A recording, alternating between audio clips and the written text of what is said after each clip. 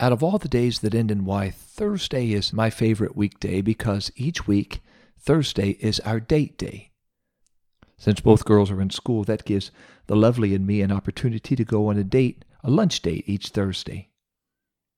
And a few years ago, we were on just such a date, enjoying a Philly cheesesteak, some chicken cordon bleu soup, and a warm slice of Toll House pie.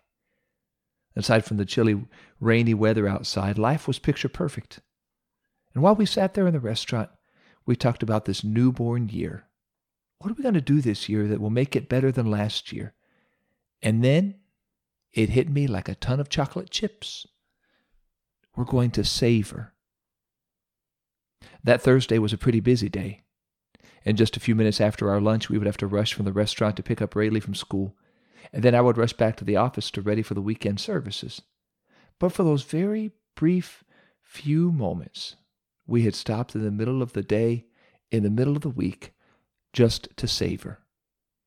To savor our meal, to savor our marriage, to savor our friendship, to savor our family, to savor our life. And so from that Thursday to this day, I have resolved to take more time, to take more time. And I want to share with you a few ways we do that right after this. Happy New Year to you, Simplify listeners.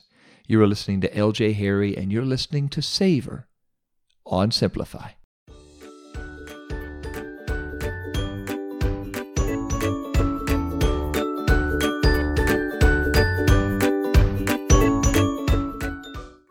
Savoring doesn't come easy to me. In fact, I'm probably going to guess it doesn't come easy to you either. Savoring is a New Year's resolution, but it's much more than that. Savoring really is changing our way of life. I've broken New Year's resolutions long before I broke in the new shoes I got from Christmas. I realize how New Year's resolutions work. They usually last about as long as a snowman in Miami. But I'm going to take another swing at this one because this is not just a resolution. This really is a way of life. Here are some practical ways you and I can savor in this new year. Number 1, walk or ride your bike rather than drive. Listen to the church bells, smell the flowers as you make your way to work or school. Listen for the birds. Some of you are like, bro, walking and riding bikes, not me. Well, how about this one? Take time to enjoy your meal rather than inhale it. God gave you thousands of taste buds. Take time to enjoy. 3, if you do have to work from home, do so after the children have gone to bed. Try to savor the time you have in their waking hours. 4, play board games with your family. This past Christmas, the lovely got us the game of Trouble, and we have been playing it often, and we have been having tournaments, usually parents versus kids, team tournaments in Trouble, and they have been pretty amazing, pretty epic. Play board games with your family. 5, try to pare down your schedule so you can enjoy where you are, not just worry about where you're headed next. This year, I'm going to do my best not to cram so much into one day that I have to jump from one thing to the next, go from one meeting to the next, one appointment to the next, and I can't savor the time I have with the people I'm with at that time. Savor.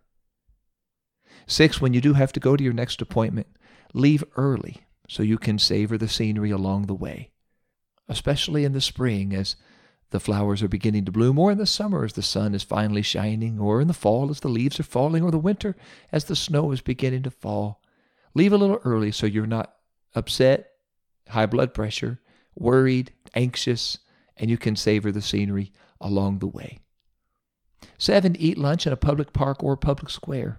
If you're used to eating your lunch inside, go outside. A time or two, I know it's not that easy when it's 35 degrees out, but when it warms up, maybe that's a good time to savor. 8, write or type notes and questions to study later as you're reading your Bible now. Be sure to not just read your Bible or inhale it, but read it, study it, think about it, pray about it, apply it, and write questions down that you can either study and research, or you can study and research and ask your pastor or somebody who has spiritual authority in your life who can help you to know what the Bible is saying. 9, when you pray, take time to listen for God's precious, sweet, still, small voice and bask in the presence of God. Don't just give God your wish list and walk away, but take time to listen for Him to speak to you. 10, play soft music throughout your house to create an atmosphere of praise and make your home a sanctuary. 11, call friends from time to time. Calling has become a lost art, but don't just text or tweet or message each other. Savor your friendships. FaceTime one another. Or if you're an Android user like me and you can't FaceTime, use some other app like Duo or another where you can share some face-to-face conversations, voice-to-voice conversations more than just texting. And 12, when you are talking with somebody, truly listen to them. Treat them like they're the only person in the world. I heard somebody give a compliment to somebody one time, and they said, "When I talk to you, I feel like I'm the only person in the world." That's a great compliment, to tell somebody you're such a good listener that it feels like you're not listening for anybody else, you're just listening to me. This year, as we begin this brand new year, it still has that New Year smell. I'm going to do my very best to do better. I'm going to enjoy my family. I'm going to enjoy my friends. I'm going to enjoy life. I'm going to savor. I hope you'll do the same. Let's pray and ask the Lord to help us as we make our way into this new year. So many unknowns, so many uncertainties, but certainly we know God is with us, and I want to make sure we are with Him and we savor the life He's given us. Lord, I love you. I thank you for all the beautiful gifts you have given. Every good and perfect gift is from above, comes from you, Lord. I pray, help us today, this day, this year. Help us to savor. Help us to enjoy life, not to rush and hurry through it so quickly that we fail to enjoy the blessings and the benefits, the friendships, the family you have given us. I pray today, help us to listen this year for your voice. Help us to hear your voice as we read your word and as we pray. I ask you to speak to us, Lord. Help us to be everything you've called us to be. Help us not to rush, but rather help us to savor. I pray these things and give great thanks to you.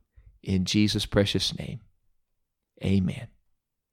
Hey, thanks so much, Simplify listeners, for tuning in. Be sure to click subscribe or share if you know somebody who could be blessed by this podcast, maybe even just this episode.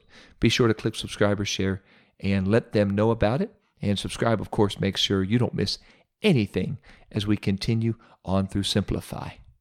If you would like to get a copy of the Devotional Simplify that launched this podcast, you can pick that up at PentecostalPublishing.com, or you can pick it up if you live here in this Knox County area in Ohio. You can pick it up at our charming bookstore, the corner of South Main and Ohio. It's called Paragraphs. You can pick up a copy there, or you can get it for Kindle or ebook at Amazon. Also, I've got another book called 10 Words, which walks us through the 10 Commandments.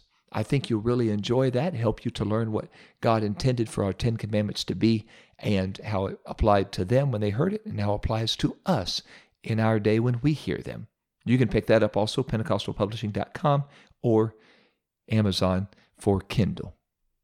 Next week, I want to share with you a devotion called Homemade Disciples. I'm looking forward to sharing that with you next week, and always look forward to walking closer with Jesus as we walk through Simplify.